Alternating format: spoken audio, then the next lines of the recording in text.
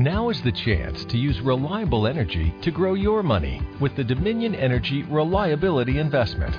Our new investment product offers competitive returns, no maintenance fees, and flexible online access to your money. Make the reliable investment in reliable energy. The Dominion Energy Reliability Investment. To find out more, go online to reliabilityinvestment.com. That's reliabilityinvestment.com. Hello, and welcome to Everyday Connection with your hosts, Rico Shields and Jean Victoria Norlock, bringing your inner light to your everyday life.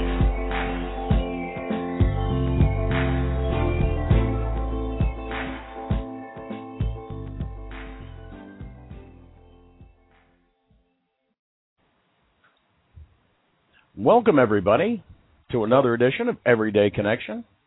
We're so glad that you could join us.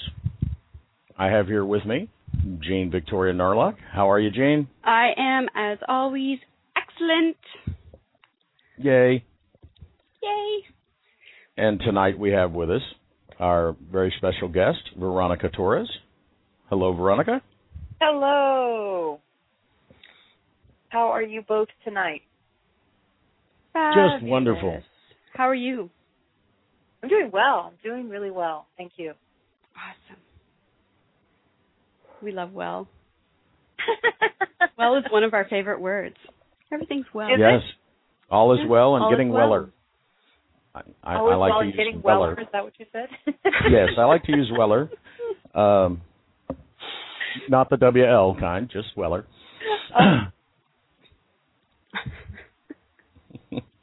But yeah, it's been a fun day it's actually been a fun week with technology. It seems to have been the theme of my whole week, and I thought I had given most of that up, but we've been having fun with it. Melted wires or missing wires, or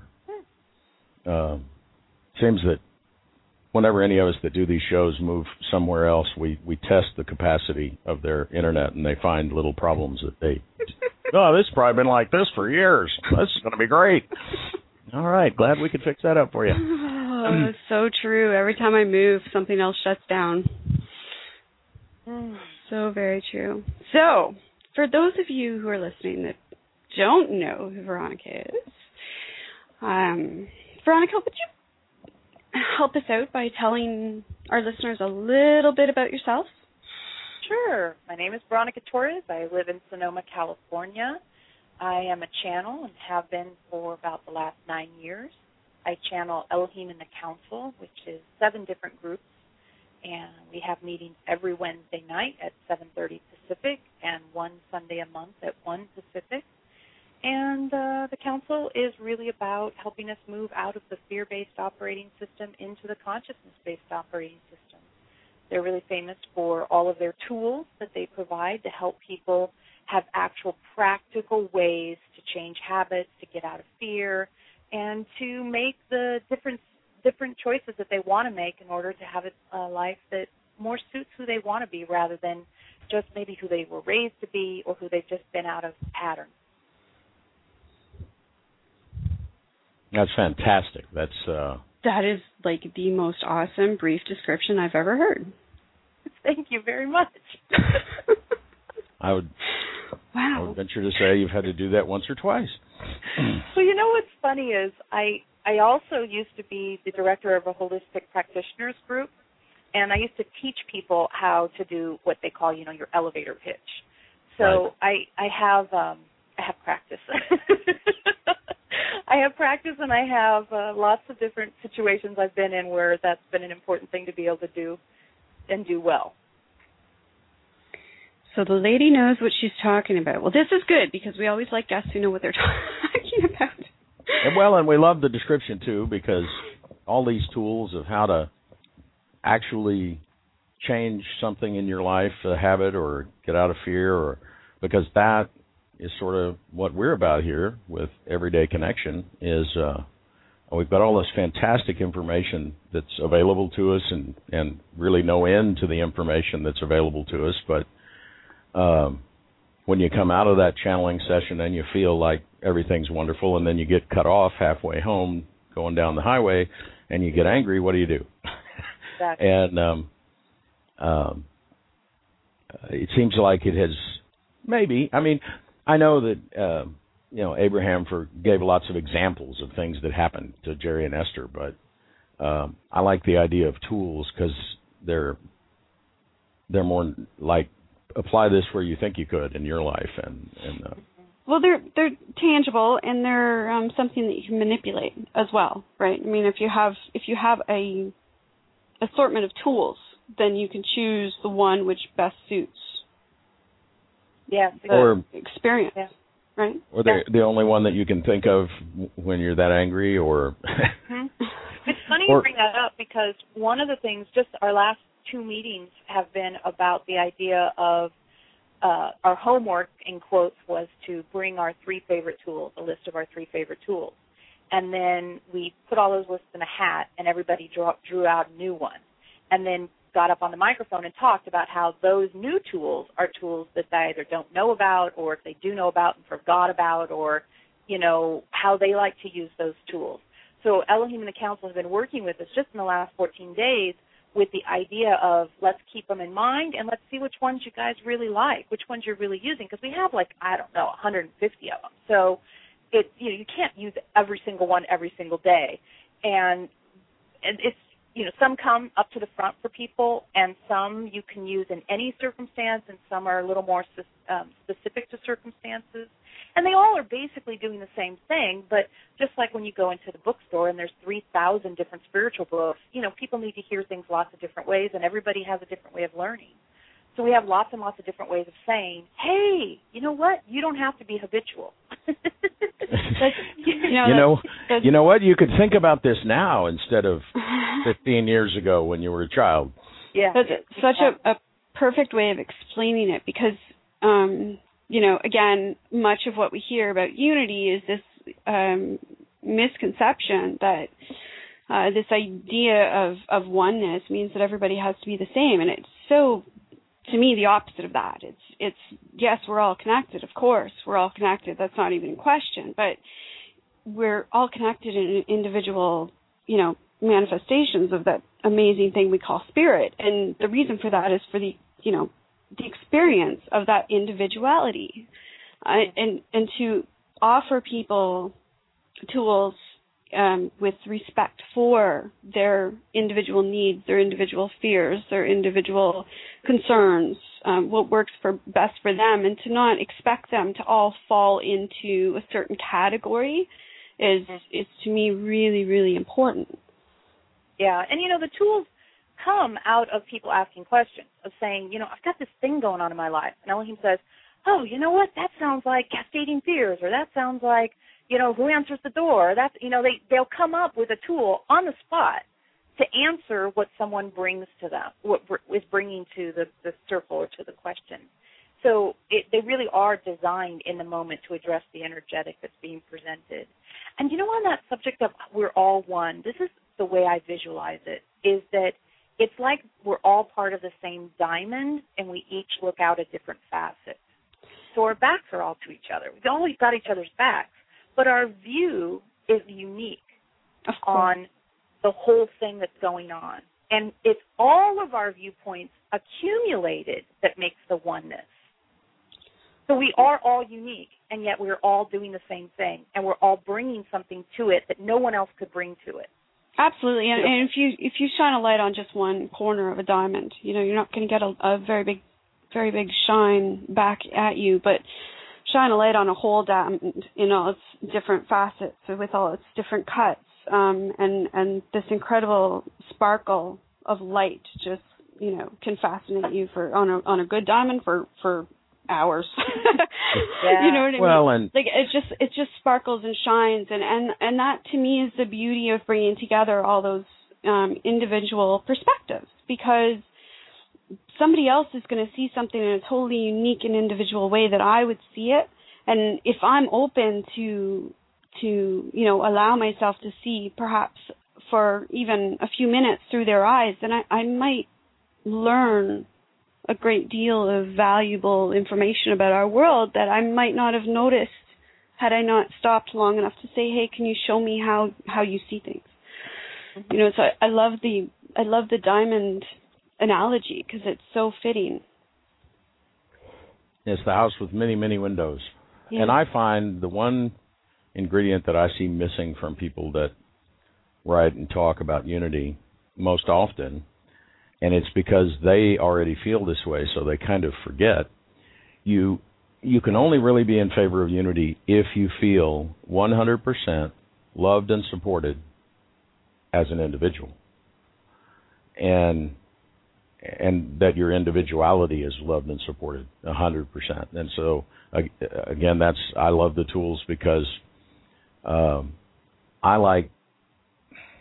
was one of these that always liked all the little abbreviations, you know. This is EC, Everyday Connection. In the morning I do Channels Channel, that's CC.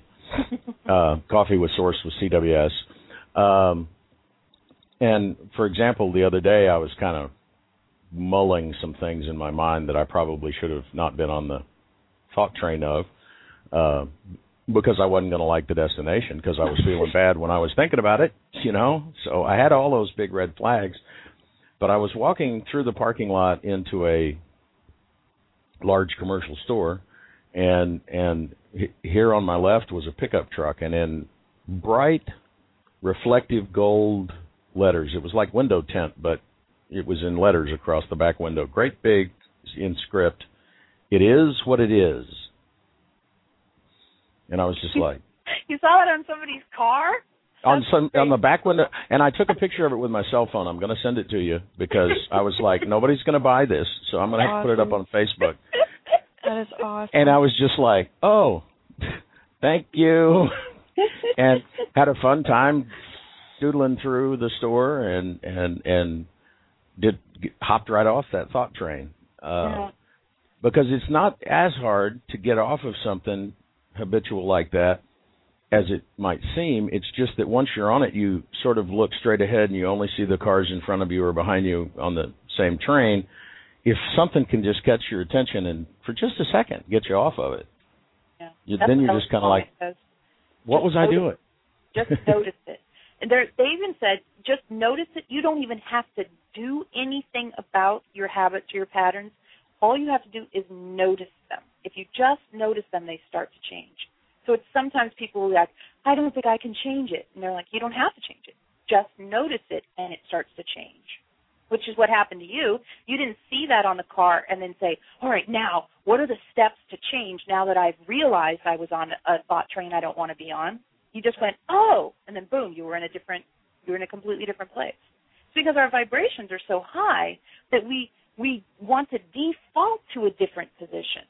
We want to default to a different position.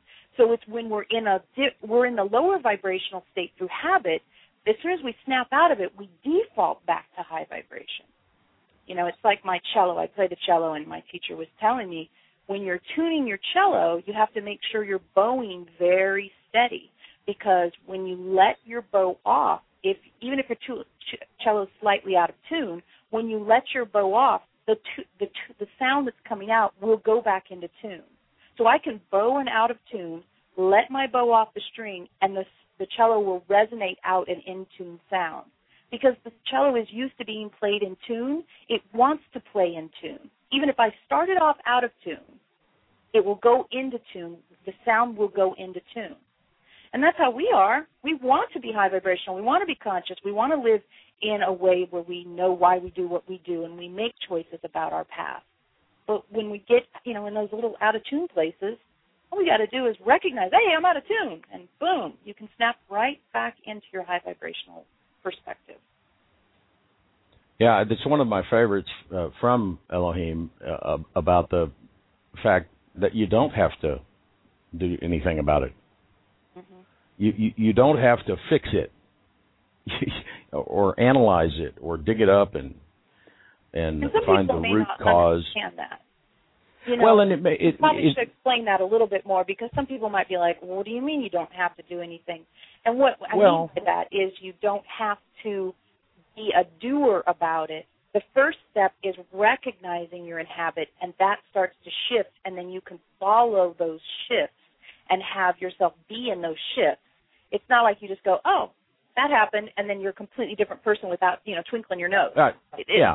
Just wanted to be it's true, and it wasn't that easy for me the first few times that I noticed that I was out of vibration of that I wanted to be. The first few times that I was trying to work on that, I noticed that I was out of vibration, and then I just beat myself up over the fact that I was in a bad vibration. So, stayed right there. But it's kind of what I think Nestor talks about when he's like, okay, enough processing. Enough processing. Yes, George's and rant. But it is too the audience that you're speaking to. Somebody that just has a question like, so there's more to me than this body, yeah? Is that what you're saying? The answers are totally different. They're very soft, very general, but we're kind of starting to talk to, there's a lot of audiences out there that are sort of ready to get a little more specific and also ready to let go of some of the difficulty of trying to change something. Nestor says, follow your passion. Don't just sit there and meditate. Meditation's good. Nestor likes that, but get up and follow your passion, follow your excitement, if all you can feel right now is some vague interest, go. It's in the going that the things come up and that you can then look at them, and that's the times I find that they change more quickly is when you're doing. And if you're sitting contemplating, harder to get off a thought train if all you're doing is thinking, to me. It actually brings up a question that I want to ask Veronica, because, Rick, you and I have been going through this for, the last month and a half on Skype. And I've spoken to a few other people who do kind of the same thing we do, and, something that I'd like to talk about is the progression in the messages and the experiences that you have. Especially because, Veronica, you've been doing this for a while, yes? Yeah, I've been channeling weekly group channeling for, it'll be 9 years in September. Okay, so I'm guessing that you've seen an insane amount of change and progression in the information that you're getting as the situation changes. Yeah, we used to call it used to be the boyfriends and dead relatives questions. Where people, all they wanted to know about was, have I met the love of my life the other day in the grocery store, and is my dead Aunt Jeannie okay? So it was like the boyfriends and dead relatives meetings, and that used to be what people wanted to talk about, and it's progressed through where now people want to talk about how to live as Homo Spiritus. How far, how is my ascension process going? How can I get out of the habits that I have? I think I'm getting bleed through from past lives and future lives, and I need to deal with how to work with that information that's coming through. I'm connecting to my soul's perspective. I want to know how to work with the insane amount of information that comes through when I start to tap into my soul's energy. Those are the things we talk about. That's a pretty monumental shift. Yeah. Yeah, and now I used to only channel Elohim, and now I channel the entire council. So even that brought along its own huge shift because, I said to Elohim, why do we need to have more? I just want to channel you. And basically they said, look, you guys have gone from high school to college, and when you go from high school to college, you need new professors. So let's get more professors in here with different information and different viewpoints and different perspectives so that you guys can have the information that you're calling out of us. And then that allowed Elohim and I to have a different kind of a relationship, too, because now Elohim and I got to have a more intimate relationship where it wasn't just Elohim the teacher, it was Elohim and I having an experience together and then having these 6 other teachers as well. So it really shifted it did an enormous amount of shifting in the material, the information, the presentation. And, that started at sort of the end or the middle of 2009. We started bringing in different council members. And it took, I think, about 9 months to add, maybe a little longer, in fact, to add the 6 additional groups. So now in a meeting, I channel 6 different groups, and I don't mean just they come through and they all sound the same. They have completely different personalities. They have completely different ways of presenting the material, and it's like going to see 7 different channels in one meeting, and I do all the channeling. So that alone, alone was enough to shift things, you know? I would love to get the opportunity to see that in person someday, because I have this really cool thing that happens when I get to watch somebody channel, is that I get to see the actual visual superimposed energies, and I've had some really funky experiences with like 3 faces or 4 faces on top of the person's face that's talking. So it's been really, you would be fun to watch. Would that work if I sent you the link to watch our webcast? It doesn't work on the webcast, sweetie, because I've watched your webcast. I think I have to actually be in the room in person, because I've watched tons of channels channeling either through TV or through webcast. But it's been the channels that I've worked with in person that this is. You're welcome to come anytime you're in the area. I'd love to have you at our event. In fact, anybody who's in our area. I'm in Sonoma, which is in the San Francisco Bay Area. So if anyone who wants to come, the meetings are open to the public. We also broadcast them on the Internet, so you can participate as you like. It's, one of the reasons I started the webcast thing, which was, learning how to webcast was a year of intense stress. I'll tell you, it was hard. And it was a crazy time. But I kept getting emails from people saying, I love your work. I love the information. God, I wish I lived closer. I don't have anyone to talk to about my spiritual journey.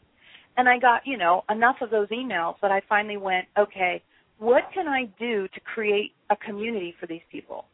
And that keep emailing me. And so we started doing the webcasts. And the people on the webcast know each other now, and they'll be in the chat before the webcast. How's it going with you? How's the weather down there in Mexico? What are you doing up in Canada? And, it's really gratifying to me to see that the community is being created in that fashion. And watching you evolve with the weekly meetings to where you now have the once-a-month Q&A that you do.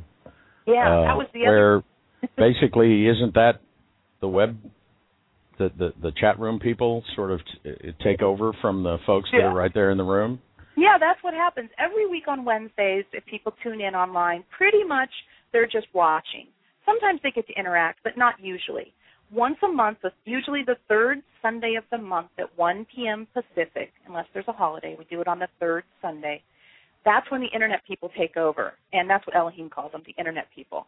The Internet people take over, and they submit questions, and we only take questions from the Internet people unless for something, there's a few people that usually attend, have something that applies. But it's 99% the Internet people get to take over and get to interact with Elohim, and that was my desire to give people that can't come physically access to being able to ask a question. I do private sessions as well, but if you just have one little question, or if you would rather, spend the Q&A is only $10, so if that fits into your budget better, it's a little bit, and for the community. And that's when the community really comes out, because a lot of the people on the Q&A are on the Q&A every month. So they remember what you asked last week or last month, and how did that go, and they want to know if it, how it sorted itself out. It's a real community.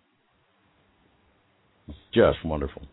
And Elohim does a great job. At this point, it's still growing. So at this point, everybody who has a question gets one answered. And I wonder sometimes if people think, there's no chance of me getting my question answered. Elohim will go fast if he has to, so everybody gets a question answered. And if there are fewer people, he goes slower.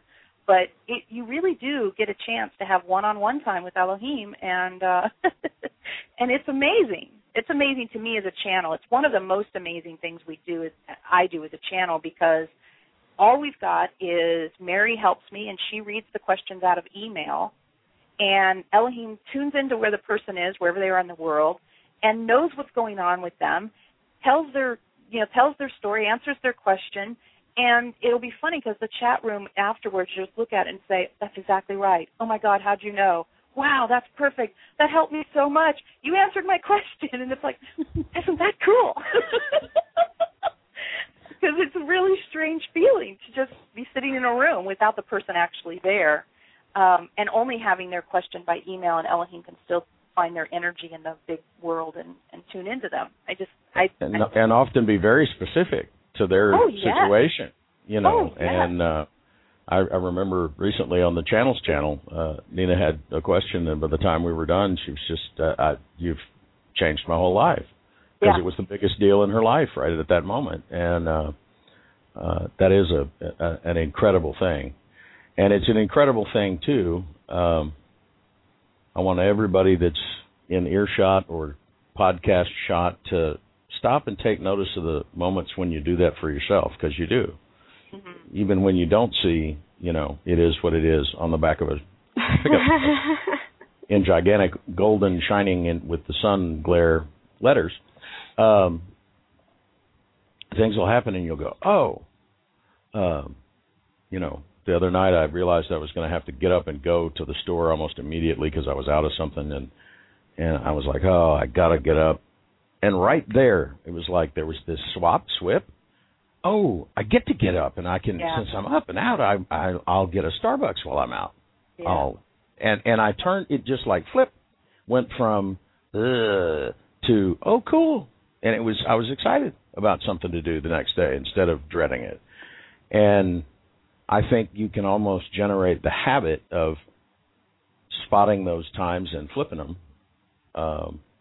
Takes a while, you know, doesn't happen overnight. That's why we got bunches of tools. And we have a perfect tool for exactly that, which is called This Is Happening For Me, which is the idea of when you say, this is happening to me, you can say, this is happening for me, like that. Right. Change one word. This is happening for me. It's for my growth, for my transformation, for me to have an experience of being human. This is happening for me.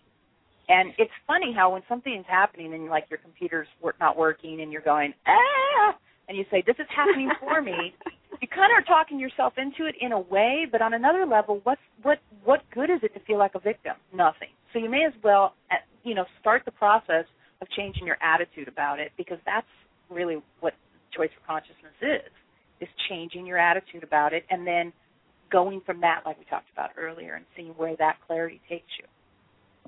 So I'm curious, Veronica, so you say you've been doing this for 9 years, and I know that you don't function 24 hours a day as a channel. I mean, that's I believe during the channel interview you said that it tires you out. Yes. To do it. So how? I mean, obviously you're getting this information, and a lot of it is useful to you as well. So how has being able to do this affected you in your own, not in your work as a channel, but your own personal life, your own personal growth? And where has it taken you? It's such a good question, because I sort of like to be a good testimonial for the past.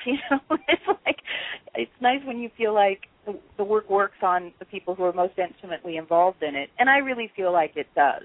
I used to be an extraordinarily fearful being. My whole life, I was extraordinarily fearful of just about anything. Authority figures, disasters, do people like me, you name it, pretty much. I had a lot of fear about it. And some of that was just being young, but a lot of it was just kind of being programmed to think that the world wasn't a safe place. My family did not exactly create a safe environment and had a lot of fear themselves. And so that was kind of how I was taught. And I didn't know there was an option to living like you feel like the other shoe is going to drop, or, what's over the next corner, and that whole kind of attitude, and feeling like we're never going to be able to relax. And as I have worked with the Council's material over the years, I've realized that, of course, the first big step is I'm a creator, not a victim, of course, and realize you create your reality rather than be victimized by whatever's going on. And also the idea of it's okay to be me, and I don't have to be finished or done, and that doesn't make me broken. If I find something about myself or within myself that I want to change, I don't have to get down on myself or feel broken or wrong or bad in order to say I'm ready for that to change, and I'm going to take it on me as my responsibility as a creator to put that at the top of my list of something I want to change. So I think that was kind of one of the main things, is that sense of, yeah, it's okay to be me, and it's okay to want to be different than this too. And both of those things are equally okay. Sort of the make peace with where you are, be okay with where you are, but eager for more type attitude. Yeah, I like, there's that saying, be patient with me, God isn't finished with me yet. And I just say, be patient with me, I'm not finished with me yet. Give me another day or two and it'll change. Work in progress, work in progress. Work in progress, and I love being work in progress because, boy, I don't want to be who I was when I was younger. Some people are like, oh, I wish I could be 20 again. Hell no, don't take me back there. I wouldn't change being who I am right now for any other point in time. And, we have this great tool. It's one of the best, and it just says compare you to you. And the idea is just compare you to you and compare you to you. Both of those things are true, meaning you only need to compare you to you, and you have to compare you to you, because as light workers, as people who are working on our spiritual path, there's always going to be something more challenging down the road. And you're always going to feel like a part of you is in a position of challenge. So if you don't say, wow, this thing that's challenging me now, I never could have contemplated a year ago, and look at that, something just happened and it didn't even trigger me, where I remember 50 times that drove me crazy for 3 days in my life. So you're always responsible for going, okay, that's right, wow, look at that, I am changing, and I still want to work hard. And it's like my cello gives me every opportunity to apply my spiritual tools. It's a perfect example. Every time I go to my lesson, she gives me something harder to work on. But every time I go to my lesson, something's easier too. And if I don't acknowledge, wow, that was easier, and instead stay in, oh my God, this is so hard, then I'm just making my day awful. But no one can make that assessment but me. And no one can compare me to me except for me.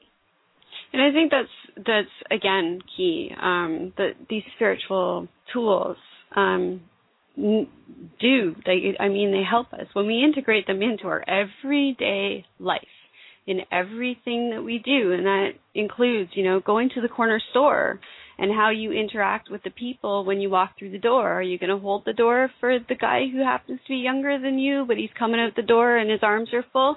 I mean, it's such a lot of it is really simple little stuff, but it can change how your day plays out when you're consciously aware of how your actions and interactions with others and your perception of people actually affects,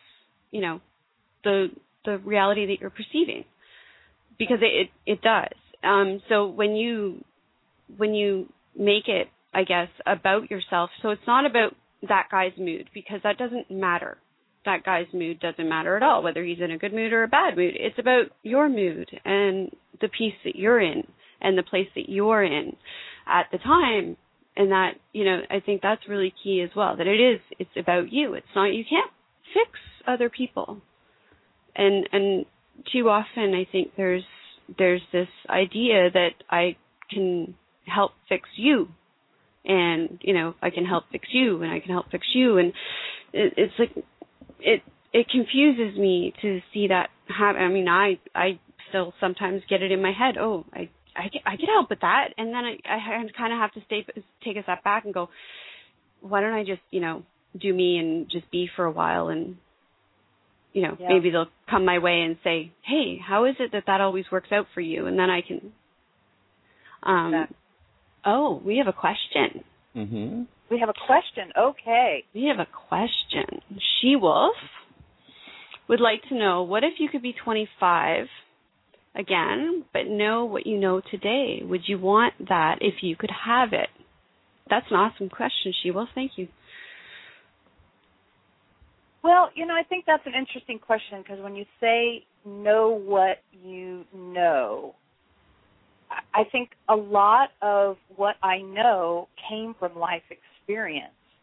So I'm not sure I could be 25 and be who I am today. So I wonder if the question more is, is there like a physical component of a different period of your life that you would rather have now? maybe is kind of the energy of the question. You know, I am who I am today as a product of all those experiences added together. Could I take who I am today and then regress my body into be 25? You know, I'm probably healthier now than I was when I was 25. I probably weigh a little bit more, but other than that, I think now I'm so much better in my body. I'm so much more in my body. I understand my body so much more. I'm healthier, and I get who I am so much more that I just can't imagine 25 having anything better than this. It certainly didn't at the time. So I don't know if the answer is no as much as the answer is I don't know what the benefit of being 25 and knowing what I know now is. Because, like I said, I think I have a better relationship with who I am physically now as well. Yes, Belinda's saying yes, the physical of 25 with today's wisdom. You know, because I've had actually extraordinary, miraculous things happen with my physical body. When I was 25, I was in pain 95% of the time, and now I'm not. So if it's just would you trade your physical body in for your 25-year-old physical body? Not in a heartbeat. Not in a heartbeat. No. I mean, and there in might fact, have been I weighed more. I weighed more when I was 25 than I do now. So I certainly, even from appearance, wouldn't want to do that. And but there were periods when I was 19 or 20, I weighed less than I do now, and was perhaps, you know, more physically ideal per the average ideal. One, I don't want to be average. Don't want to have anything to do with average. I've seen average. Don't want it. And but I feel better in my body now than I did then. Yeah. And I still have the remnants of peripheral neuropathy. It's rapidly healing, and so thing that doesn't often do that for people, but mine is going away. It's taking some time. It took some time for it to come on me. So, you know. But even with all of that, I feel better in here, so to speak. Mm-hmm. I don't want to divide myself from my body because it's surely as much a part of me as my higher self is. But I feel better, and my body sort of works with me better. Yeah. I totally get what you're saying. It's the same for me. I totally get what you're saying. It's like it's hard to do it's me and we have a team at the same time, but we do have a team, and it's really cool, you know. And I certainly didn't have that then. You know what comes to mind? It might be kind of like if you buy a pair of shoes and you break them in, and then you're like, would I want them to go back to being bright and shiny, brand new, or do I want them when they're comfortable? Right. And I guess there's no reason that you can't have both, but you know, I don't want to limit that you can't have both, but because I think some of this generation that's coming on now is going to show us both. Mm-hmm. But I'm really in love with who I am today, and I'm very much a work in progress and very much incomplete. But I expect that to be a condition that lasts forever. The incompleteness. We hope so. So I really like who I am today. So I'm not sure I would trade a single moment that led up to here, because I wouldn't be me. So you know what I would trade? It's a rough question. I would trade the repetition of moments that brought me to who I am today. Like, did you really need to have it happen 45 times to learn what you learned out of it? That's what I would trade. Surely 39 times would have been enough. Yeah. I mean, I was in a marriage that was not healthy for 10 years. And I do look back and think, why did I have to do 10 years? Like, couldn't I have sorted that out sooner? Now, I couldn't, obviously, or I would have. But that's the only place I have that's the only place where that kind of, I wish it was a little different, can come up. When you say, just exactly how many times do you have to beat your head against the wall before you realize you shouldn't beat your head against the wall? And if 12. How ridiculous does it have to get? Yeah, how ridiculous does it have to get? Pretty damn ridiculous. Pretty ridiculous. Take a look around at the planet. That's usually the answer to that question, is pretty damn ridiculous. Yeah. But doesn't that offer us an opportunity, because Veronica, I'm with you on that. I did 7 years of bashing my head against the wall repeatedly, actually. Well, that's just counting the 7 years of marriage, but I mean we could go back to high school if we really want. But the head bashing. The head bashing plentiful. is just brutal. I had headache for years from the head bashing then.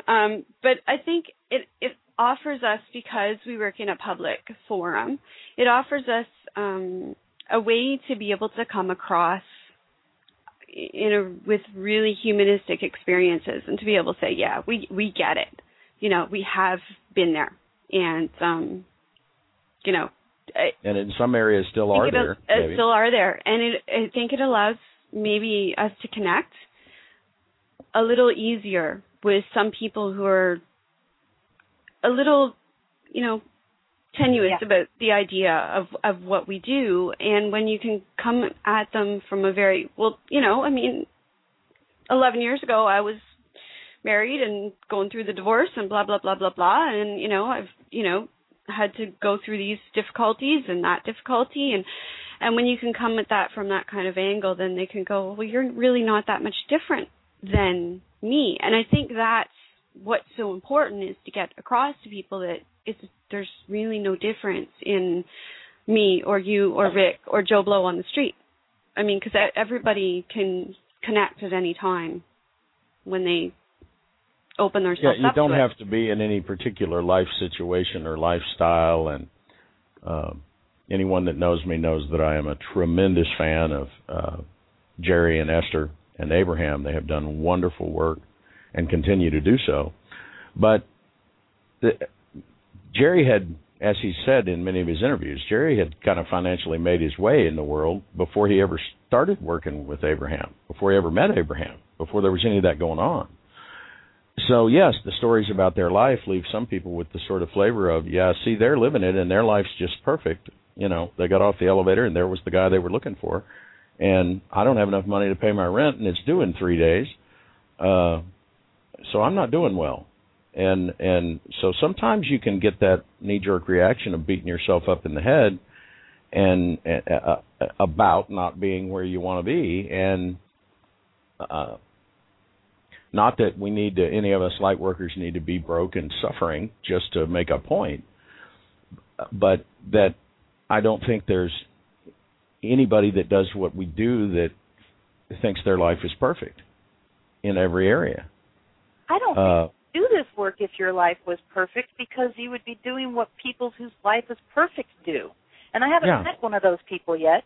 So, we're going to be doing, but we do the I'm still growing work, and then when we're perfect, which seems kind of creepy, but maybe it'll happen, we'll do what I'm perfect people do. Yeah, wow, I didn't like that feeling. If you I'm perfect people are listening, please write a book. Yeah, there's plenty of people who probably have done that, written that book, Rick. Well, and many people that think that somebody else is that, but for all that my life is a very different now, I grew up in a wealthy neighborhood in Houston. My father went from dirt poor child in Oklahoma to a very, very wealthy, very successful businessman. And I would have to say that on the whole, those people were just about as miserable as any other group of people I've ever associated with. They weren't necessarily any more miserable, but there were just as many of them that were having marital problems and were not happy with this and not happy with that as I've met in any other walk of life. And I've been, since growing up in that neighborhood, I've been penniless at times. So people get this, when you look at somebody that's in a different position than you, you easily can imagine that everything's perfect over there. And,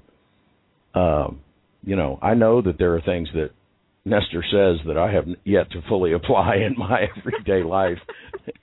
Hence the idea of everyday connection. That's the area that turns me on, is because that's what I'm trying to do, I have said before, channeling is one of the most selfish enterprises around because we really do it for our own growth and expansion. And I don't get me wrong, I love that it helps people. I love to help people. But really, when it gets down to it, I'd be doing it if I was alone in the corner. I'd be channeling to the soccer ball if I was on the desert island, I think. Or at least in my own mind and trying to apply it because that's where it's at for me. Yeah, I've known since the beginning of this that it's all for me, and if it helps other people, great, but it's all for me first.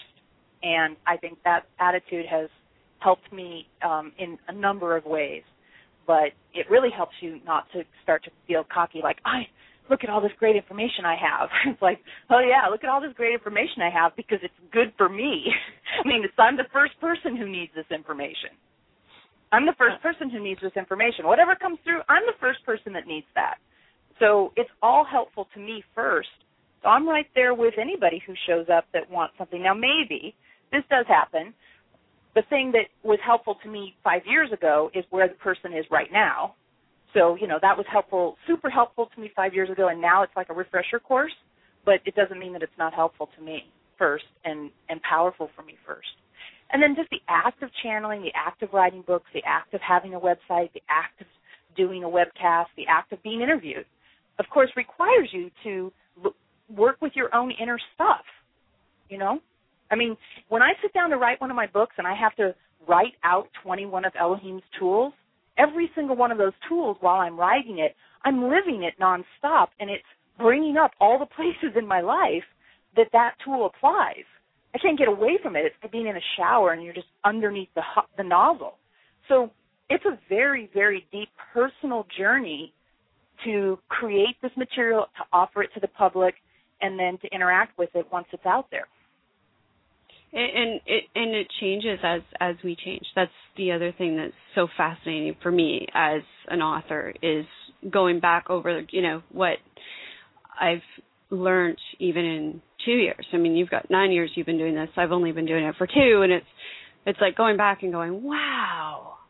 To document the actual journey and the progression is fascinating for me, and it's a good tool to help me grow. I have a book on healing coming out that I wrote solely because I was lying on my back in a bed in intense pain because of a back injury, and I could no longer work. So my cure for that was to pick up my pen.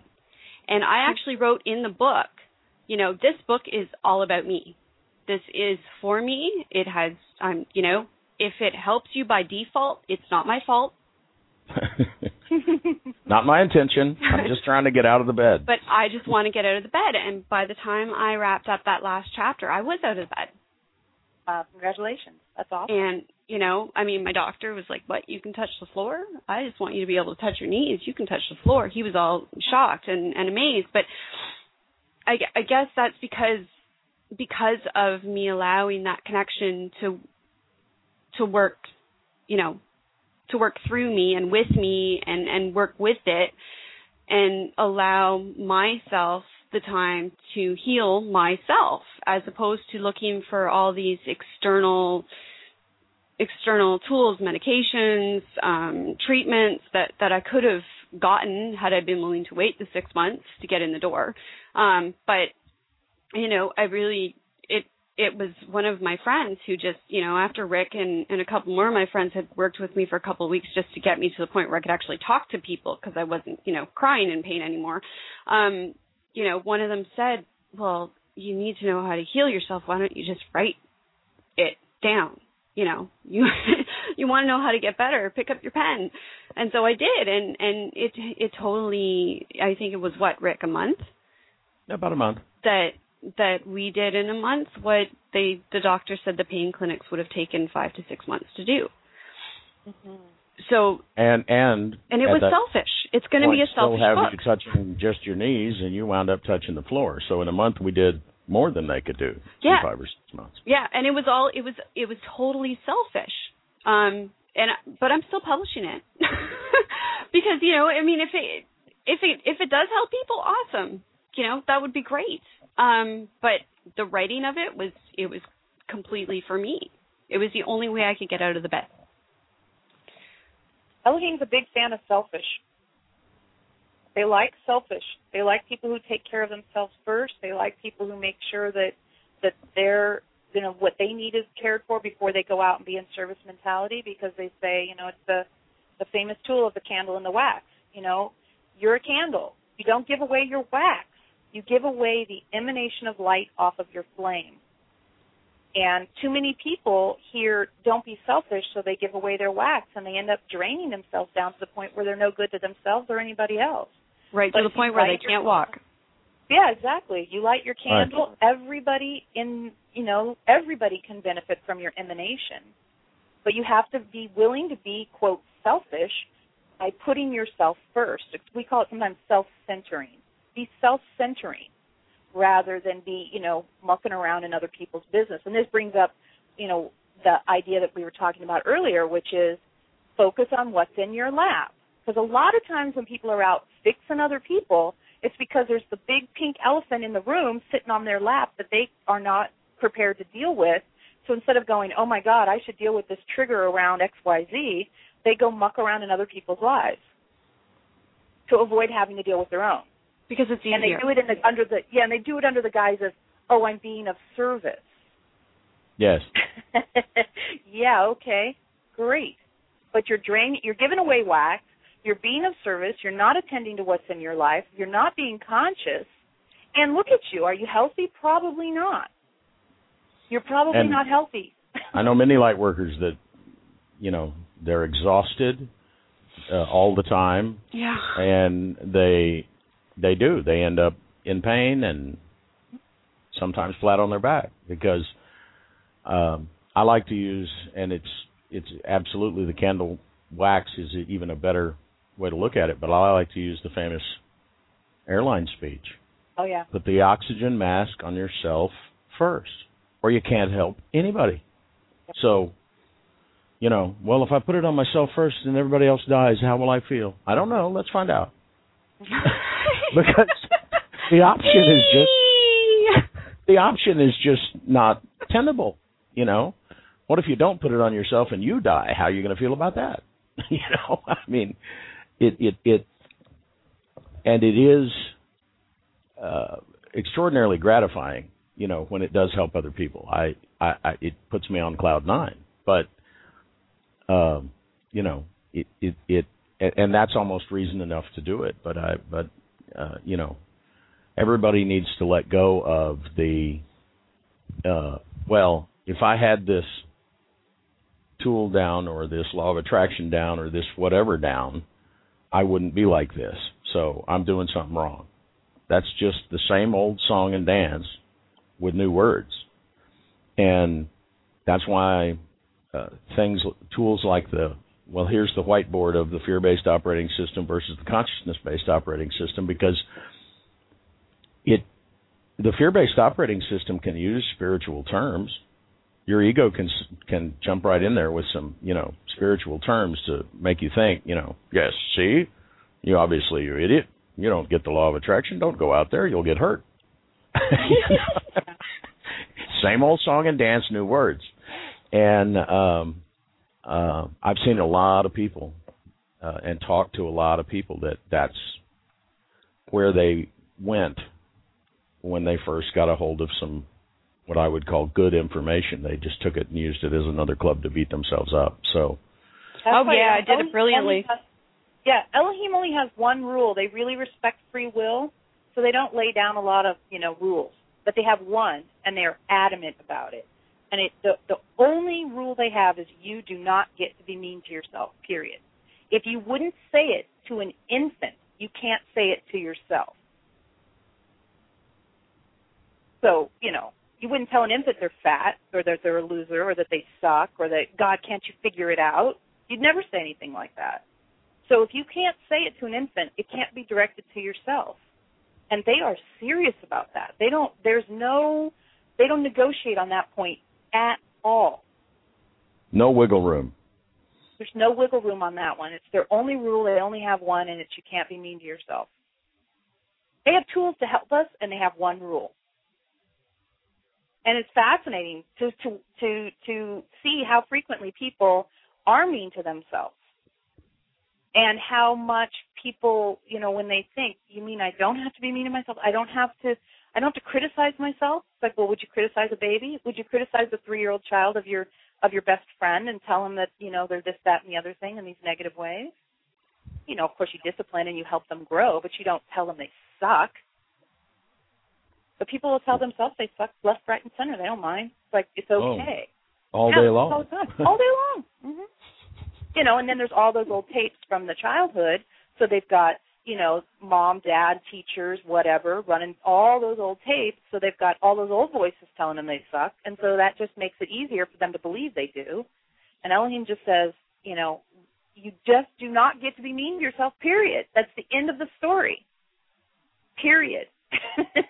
Got no other rules. You do whatever you want in every area of your life except you don't get to be mean to yourself.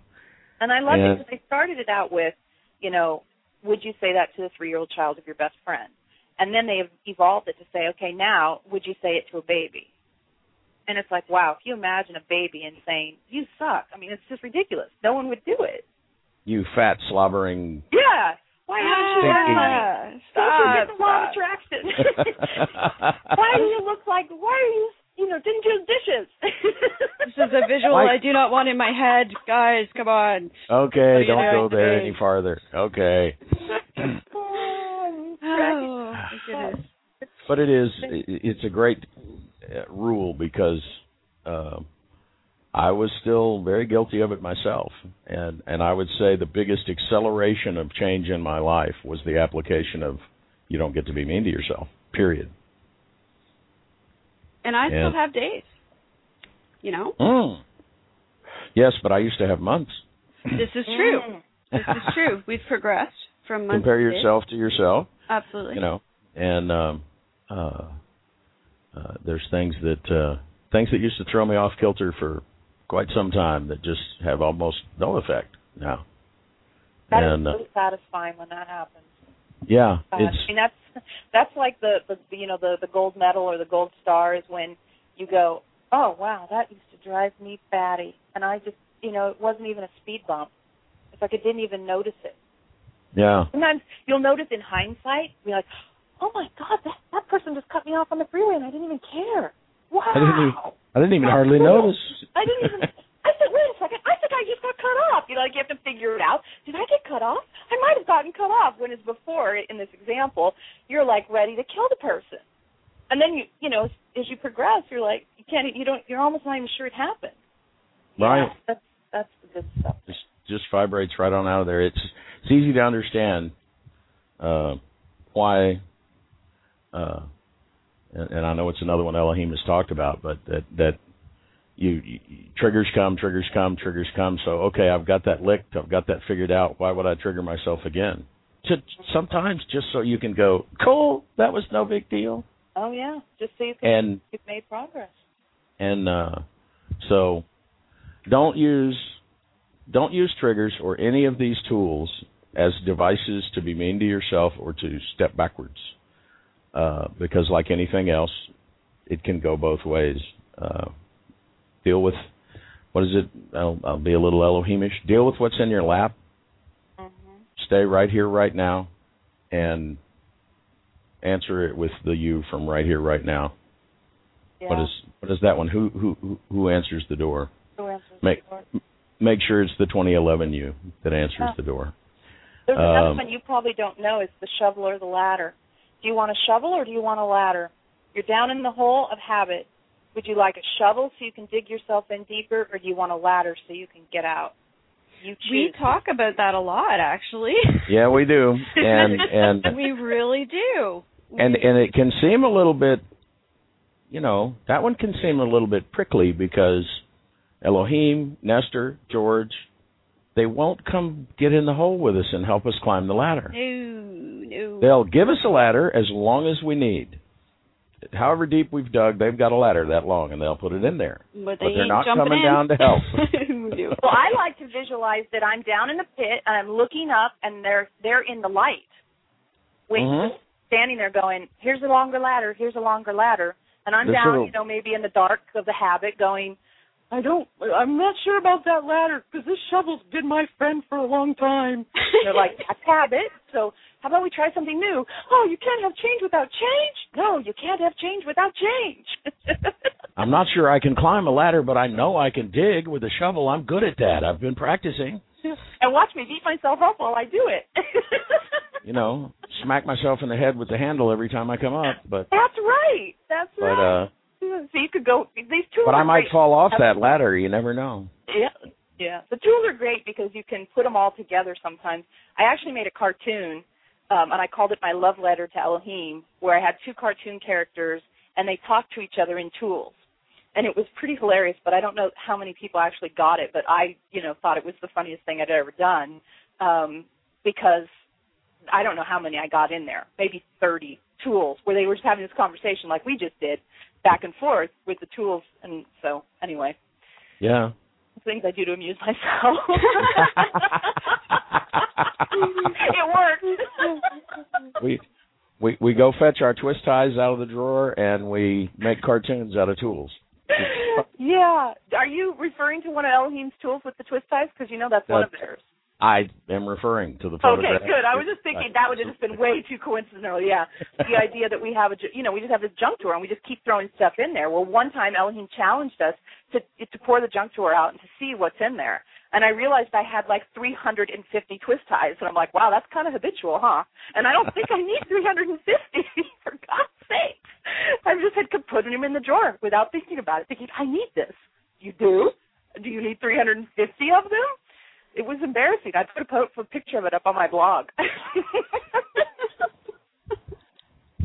And there's a every time I put something in that drawer, I'm very conscious about it. Like, do I need this rubber band? Yeah, that's a big one. I'll probably use that. I mean, every single time I open that drawer now, it's an act of consciousness, so it works. Absolutely. And I love the compare yourself to yourself that you can do when you say, I used to have a lot of fear in my life about what people thought and what this and that and the other thing and scared of this. And, now, it was very embarrassing. So I put a picture of it up on my blog. That's funny, huh? I hadn't thought of that. Thanks for giving me that. From that previous point of view, that would have been unimaginable. It would have been the end of the world, had someone else posted it. That is a great example of what we talked about earlier when we said, the person who's doing the channeling isn't like the perfect person. I mean, Elohim says, go get in your junk drawer and see what's in there. And I had 350 twist ties in there or whatever the number was. It was a lot. You can see the picture. So I wasn't like I had it, no, I have it right. I'm right because I'm the channel. It's, look, I'm the worst one in the group probably, I got the most in the drawer. So that's a perfect example. The twist tie example proves the point. It's all there for me first and for everybody else, too. Oh, goodness. Absolutely. Well, if anybody it's been so fun. If anybody wants to know more, my website is Elohim.com. That's ELOHEIM.com. We have our live events. We have our books. We have 200 and something YouTube videos that you can watch. There's all kinds of information there. And I'd love it if folks checked it out. We would too. Absolutely. I would strongly suggest it. There's just wonderful stuff there, and like she said, there's tons of YouTube videos and articles and things that are available to you for free. And, absolutely. And you're but not don't overlook the meetings and the books and the things because you overcharge. Your books are what, $4, $5, $9? Some are $3 and some are $4. Some are $3 and some are $4. That's obviously somebody out to try to take all our money. Absolutely. It's just robbing us blind. You guys, you're not going to get anybody more real than Veronica. I'm just going to put that out there. I watch your stuff, girl. I'm just not. If you've ever had the feeling that channeling and this and that are a little bit woo-woo and telling me to be something I can't reach, I don't think you could ever feel that way with Veronica Elohim of the Council. Absolutely. Yeah, and I'll just tell in closing a very funny story about that because I think it's a nice little capper. The first time when I very first started channeling Elohim, they sounded something like this. Hello, we are pleased. And I was like, okay, that's enough. That's just too boring. I will not do it. I quit if that's how you're going to talk. You're going to have to come on. Get it with the plan. That's boring. I won't do it. Speed it up. Because, I'm not going to sit here all day waiting for you to say hi. It's just not going to happen. And they went, oh, okay. So they sped up. So we were real from the first day. And, that's a reminder to people, and it didn't come out when we talked on the channel, and I wish it had, actually. You're the one that gets to say how it's going to be because you got the body. And that's true about your whole life. That's Thank exactly you. It doesn't got to be like anybody else. Absolutely right. I could round up 5 people right now that started channeling by spelling with their nose, and now they channel the energy that is Abraham. And bless their hearts, they bring through fantastic stuff. But it doesn't have to be that way, and it can start one way, and you can go, look, don't like it. Yep. And that's part of being conscious. That's part of making the choice out of your life. So good for you. Yeah, and we're a team. It's the other thing that's probably good to squeeze in right here at the end is the idea that your soul is not something better than you. It has a lot of information you don't have, but your soul doesn't know anything about being in the body, running the body, how to live as a human on Earth. That's the expertise you bring to the equation. So your soul brings what your soul has. You bring what you came here on this planet to learn, and then together you create a third thing that's just fabulous, which is the blending. That's still you with all this information from your soul, and that's how you can live. And that's what we're doing. That's Homo Spiritus. That's ascension. Blended beingness. With the expertise you have and the expertise your soul has combined. It's not like you just wait to be taken over by your soul, or you say, oh, I'm just a sucky little human, so I'm no good. See the first rule. It's, I'm amazing. I know how to drive. I can email. I know how to cook. I have a cat. You want to come hang out with me? I'm awesome. That's what we're doing.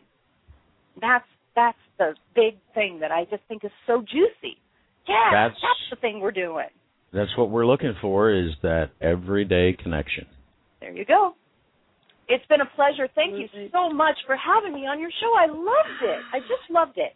Thank you, Veronica. You were an absolute joy for me to have on because I've been watching your stuff and I'm waiting to talk to you, girl. Oh, well, take good care, both of you and everyone listening, and I hope we get to see you maybe sometime on a live event. It'd be great, and I'm sure that down the road we'll have you back next week at the same bat time, same bat channel, because we're all little batty. We'll be having the mother of all shenanigans. The mother of all shenanigans. Oh, yeah. Mama Webb. Mama Webb is coming to visit. It's going to be a fun time, just like we had tonight. So thanks, everybody in the chat room. Thanks, everybody that's listening to this on your iPod. Join us next week. We're going to have a great time and keep working on that everyday connection. Love y'all. Stay connected. Bye. Bye. So you're ready to ask the biggest question of your life, the only question before that question. How do you find the perfect ring to ask it with? With the incredible selection of diamonds at Jared and our price match guarantee, you can dare to stop searching and find the perfect diamond at a price you'll love. Visit your local Jared store today and dare to be devoted. We promise to match any price on a like loose certified diamond of the same quality from any other jewelry retailer. See jared.com/price match for details. So you're ready to ask the biggest question of your life, the only question before that question. How do you find the perfect ring to ask it with? With the incredible selection of diamonds at Jared and our price match guarantee, you can dare to stop searching and find the perfect diamond at a price you'll love. Visit your local Jared store today and dare to be devoted. We promise to match any price on a like loose certified diamond of the same quality from any other jewelry retailer. See jared.com/price match for details.